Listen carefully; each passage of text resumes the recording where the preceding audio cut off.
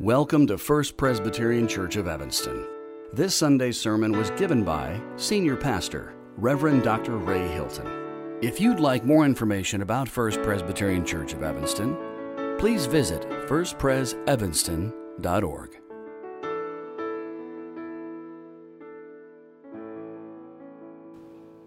Our scripture reading today is from the Apostle Paul's second letter to the Corinthians, chapter 9, verses 6 through 15. Please join me in a prayer for illumination. O God, tell us what we need to hear and show us what we ought to do to obey Jesus Christ. Amen. 2 Corinthians verse 6. 2 Corinthians 9, verse 6. The one who sows sparingly will also reap sparingly, and the one who sows bountifully will also reap bountifully. Each of you must give as you have made up your mind, not reluctantly or under compulsion, for God loves a cheerful giver. And God is able to provide you with every blessing in abundance, so that by always having enough of everything, you may share abundantly in every good work.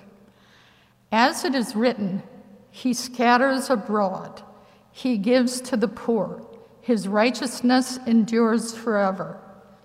He who supplies seed to the sower and bread for food will supply and multiply your seed for sowing and increase the harvest of your righteousness.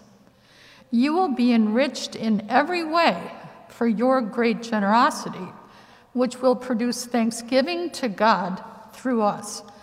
For the rendering of this ministry not only supplies the needs of the saints, but also overflows with many thanksgivings to God. Through the testing of this ministry, you glorify God by your obedience to the confession of the gospel of Christ, and by the generosity of your sharing with them and with all others, while they long for you and pray for you because of the surpassing grace of God that He has given you. Thanks be to God for His indescribable gift. This is the word of the Lord. Thanks be to God. So as many of you know, our church wants to respond in a very deliberate way to the call of what it means to be a disciple. And yes, during the fall, you will hear us talk about the stewardship of giving, but it's not just because we need money, but it's because it's part of that bigger story of what it means to be Christians who are responding to God's call. The theme that we've been promoting during this season is one that you see on the screen, open hands and open hearts. And it's a beautiful theme, that when we're open to the Lord, anything is possible in terms of what God can do in us and through us. It was the great reformer Martin Luther who once said that there are 3 conversions necessary. And he talked about the conversion of the heart.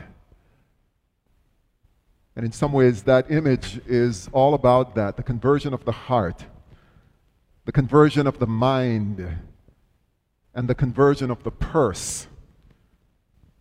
And Martin Luther said that of the 3, the heart, the mind, and the purse, he said that maybe the purse and the conversion of the purse will be the most difficult for us as we seek to be faithful followers of Jesus. I heard the story about a pastor and his congregation. They were in the midst of a capital campaign. They wanted to fund the construction of an additional facility to expand their ministry. And one morning, the pastor stood up before the congregation and he said to the congregation, I have some good news for you and I have some bad news for you. He said, the good news is, people were just kind of waiting to hear what the good news is. He said, the good news is that all the money we need to complete this project, we have it. He said, the bad news is, it is still in your wallets. When Andrew Root was with us last weekend, and what an amazing job he did, for those of you who could participate in person or online, he talked about certain topics that in general, not just people in the church, but in general, people tend to avoid when they're at a dinner party or they're in a public space. He said one of the topics that people tend to sort of shy away from is the business of politics. Nobody really wants to bring up the issue of politics, particularly in our time. It is a pretty diversive and divisive topic. The other topic that people tend to avoid then is religion. Nobody wants to be seen as a fundamentalist or a pushy person, so we kind of keep religion in our hearts. And then he said the other issue that we keep private has to do with issues of money. Nobody wants to walk around saying, here's how much I earn. Here's what's going on with my money. And I can understand the difficulty with that latter point. I remember as a young pastor how difficult it was for me. I sometimes wish I could send a notice to the church during those times when we were inviting people to give and just to let them know I can't be at church during those Sundays. I was newly ordained. I was in my late 20s, and I remember struggling to stand before the congregation and speak to them about giving and about money. And when I sat down one day and wrote out my thoughts, I said, why is this causing me so much anxiety? It's because of the very thing that I just said. When we talk about money, I sometimes feel, number one, as a pastor, it might be self-serving. And number two, it may come across to the church as if I'm manipulating them. And so it was very difficult for me. But then over the years, as I continued to read and lean into the words of Jesus and what Jesus said about money, I began to discover how integral it is to faith formation that we think about what we do with the money that God placed in our hand. In fact, I see that how we handle money is a barometer of our spiritual lives and our discipleship. So when I was about 16 years old, my mother, and I think it's because when I was 16 years old, during the summer months, I was just all over the place, running and doing everything, and my mom wanted me to make sure that I was doing something constructive with my time. So she called her cousin, who at that time was the postmaster of the huge post office that is still in downtown Kingston, Jamaica. And she asked him, is it possible you could get this rambunctious boy a summer job? And he did. And my first paying job was to climb up in the back of a truck along with some other people and pull these big bags filled with mail from overseas and all over the island of Jamaica, and to pull those out of the truck and take them to this large area where the real postal people would take those bags and take out the mail and sort it and make sure it gets to the right place. But our job was just to get it off the truck. And it was a grungy kind of job. It was a dusty kind of job. But each Friday, I received a check with my name on it. And looking back, it wasn't a lot of money, but for a 16-year-old, it was big bucks. It was huge.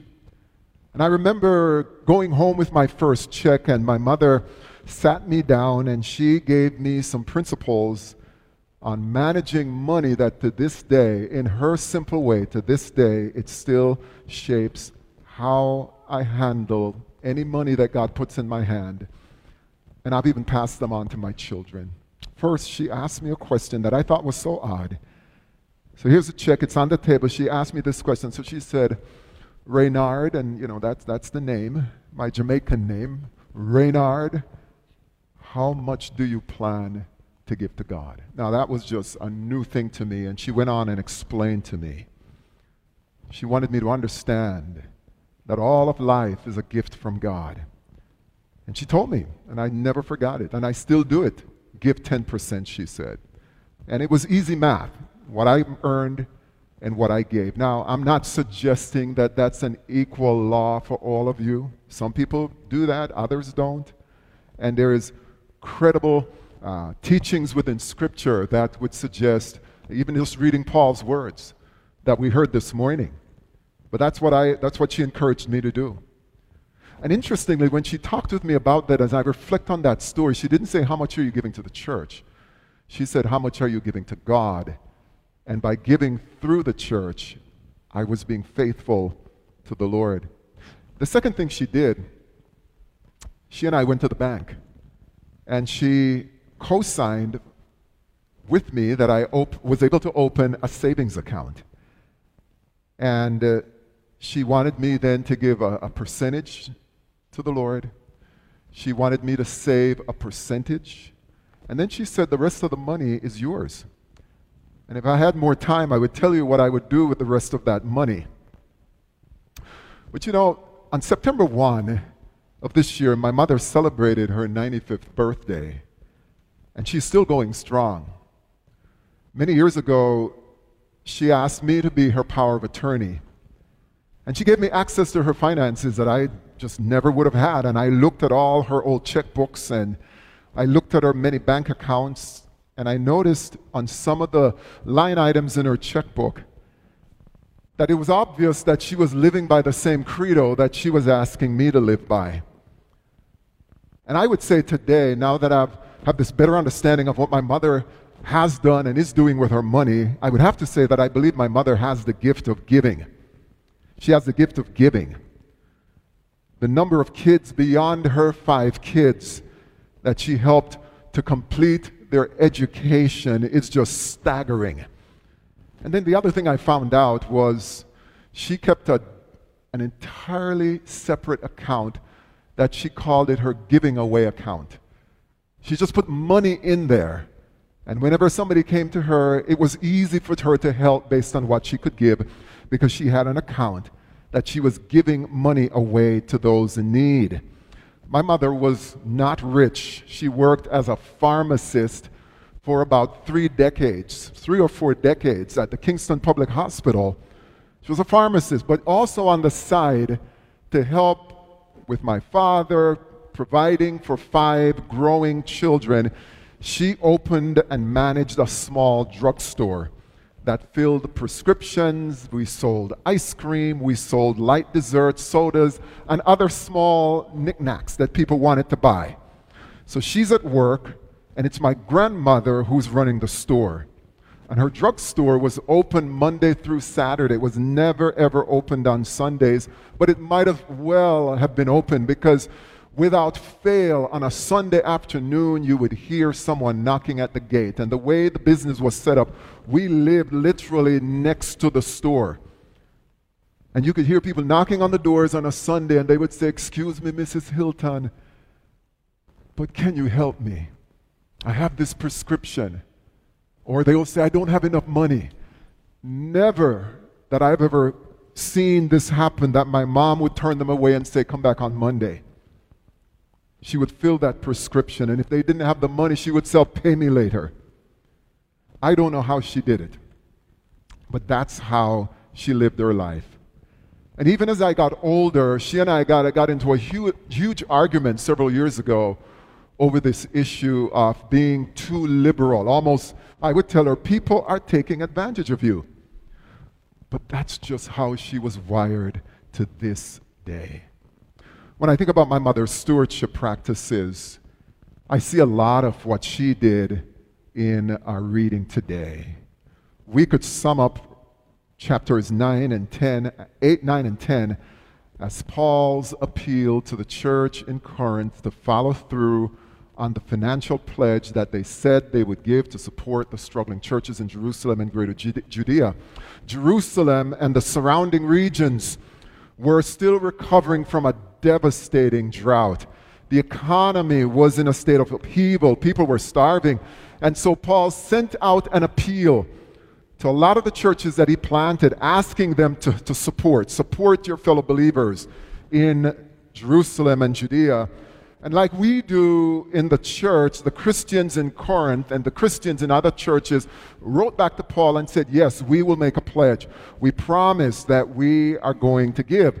Now, with the church in Corinth, and I think it's because of the conflict, and I think it's because of all the distractions that were going on. They never fulfilled their pledge, and a year later, Paul comes back to them in chapters 8, 9, and 10, and he reminds them, he encourages them, hey guys, remember you made a pledge, you promised. I just want to encourage you to give. And what we have in this section of reading that we just heard this morning are some of the most helpful guidelines. If you want to grow your heart, if you want to open your hands and open your hearts, what we just heard this morning is pretty good stuff. And let me just quickly run through this with you. If you're going to give, Paul says, give generously. And notice the analogy that he uses. It's a farming analogy. He says the point is this: the one who sows sparingly will reap sparingly. The one who puts a lot of seeds in the ground, sows bountifully, will reap bountifully. So if you're going to give generously. The second thing he says here, and this is something my mom lived by, give freely. Don't give because you're being guilted. Don't give because you're being manipulated or being told a pack of lies. Because if you give out of those kinds of emotions, that's not going to be honoring to the Lord. Give generously, give freely, give joyfully. Paul says in chapter 9, verse 7, each of you must give as you've made up your mind. Isn't that a great thing? There's freedom here. As you've made up your mind, not reluctantly, not under compulsion, for God loves a cheerful giver. A cheerful giver. Give with great joy. And here's the reason why, and this is the fourth reason. If you're going to give because you know God is your source. And I love verses 8 and 10, where Paul says of God that God is able. God is able to provide for you. God is able to provide you with every blessing in abundance. And it's just an amazing thing to think about, that we're being called upon to give, and we're giving what was given to us. God provides, and out of that provision, you are able to give. And he says God is able to provide you with every blessing in abundance, so that by always having enough of everything, you may share abundantly in every good work. That's the idea behind open hands and open hearts. Because you know, if you keep everything like this, you leave no room for God to put something in your hand. If you open your hand and you open your heart, God will pour into you so that you can pour into others. And then in a similar way, he says in verse 10, he who supplies seed to the sower and bread for food will supply and multiply your seed for sowing and increase the harvest of your righteousness. In verse 9, Paul quotes Psalm 112, and he said that the righteous person scatters liberally, scatters his seed abroad and gives to the poor. And verse 9 is a description of, you think of the trailer, like a movie trailer of people throughout time who have lived into verse 9. They just kind of scatter it liberally and they give to the poor. Psalm 24 and verse 1 says that the earth is the Lord. It belongs to the Lord. And everything in the world belongs to the Lord. And that's why we give. If you're going to give out of that spirit. Give to the glory of God. Verse 13, through the testing of this ministry, you glorify God by your obedience to the confession of the gospel of Christ and by the generosity of your sharing with them and with all others. And that's another reason, that's a great reason to give. It's to give because God is glorified through our giving. And when we give, we enable the spreading of the gospel. When we give, we bear witness to the world. We bear witness to the powers of darkness that Jesus is our Lord. Mammon, the material, is not our Lord. And then Paul ends his wonderful little exhortation by giving this very pithy statement. In verse 15, he says, thanks be to God for his inexpressible gift. And you say, what is that inexpressible gift? And if you go back to chapter 8 and verse 9, Paul describes what the inexpressible gift is. He says, Jesus, who knew no sin, became sin for us. Jesus, though he was rich, became poor so that we, through his poverty, might become rich. And so I love the way he ends his little message, because it's a call for us to contemplate, as we think about giving to God's work, to contemplate the self-giving of Jesus. We know the grace of our Lord Jesus Christ. And just thinking about what God gave us inspires us to give our time. And so many of you, you give so much of your time in service to this church. And I'm telling you, God has seen your giving. Many of you not only give your time, but you give your talents, your gifts, your abilities. And I think of the myriad of ways so many of you, even this morning, you think of the choir, you think of the praise band, you think of our ushers and our greeters. You think of all the people in a moment who are going to be elected to serve as trustees and elders and deacons. I mean, all these folks are saying, Lord, I'm yours, and I'm giving of my time, and I'm giving of my gifts, and I'm giving of my resources because of what you did for me. And so that's where we are this morning. And I'm depending on every person here. If you call First Pres your spiritual home, I'm depending on every one of you to think about what you would like to give. Now, we have pledge cards, and we mailed them out, but as you know, this has been an interesting season in the last year and a half, where what you put in the mail doesn't arrive as punctually as it used to be. So just in case you don't get that letter in the mail, we have pledge cards at the back of the sanctuary. We have pledge cards at the front desk, and we just want to encourage you to pick one up. That's the first step. Pick it up, take it home, and just spend some time considering, if I were to give, what would I give in service to the Lord? And if all of us do our part, in whatever capacity you can do your part, I'm telling you, it will make a difference as to what we can accomplish in year 2022. Thank you for being a faithful church. You know, my mother, there's a song that she often would sing. She's not a good singer, but even as she would sing it, the tears would come in her eyes. And she was just taken with the beauty and the power of this song. She said, the song goes something like this: when I think of the goodness of Jesus. Now this is 2 Corinthians 9:15. This inexpressible gift. She said, when I think of the goodness of Jesus and what he's done for me, my soul cries out, hallelujah. Thank God for saving me. And over the years, as I've gotten to know my mother and sort of the inner workings of her financial life, I think this is what drives how she has handled every dime that has ever come through her hand. When I think of the goodness of Jesus and what he's done for me, my soul cries out, hallelujah. Thank God for saving me. And that's the spirit in which we want to give this morning. In the name of the Father, the Son, and the Holy Spirit. God's people say, amen. Would you say a prayer with me? Lord, we thank you this morning for your faithfulness. You've never failed us yet. And you won't stop now. We pray that you would increase faith within our hearts, Lord, to believe that you are our source, to believe that we can give abundantly, to believe that we can give generously, to believe that we can give with joy and to the glory of God.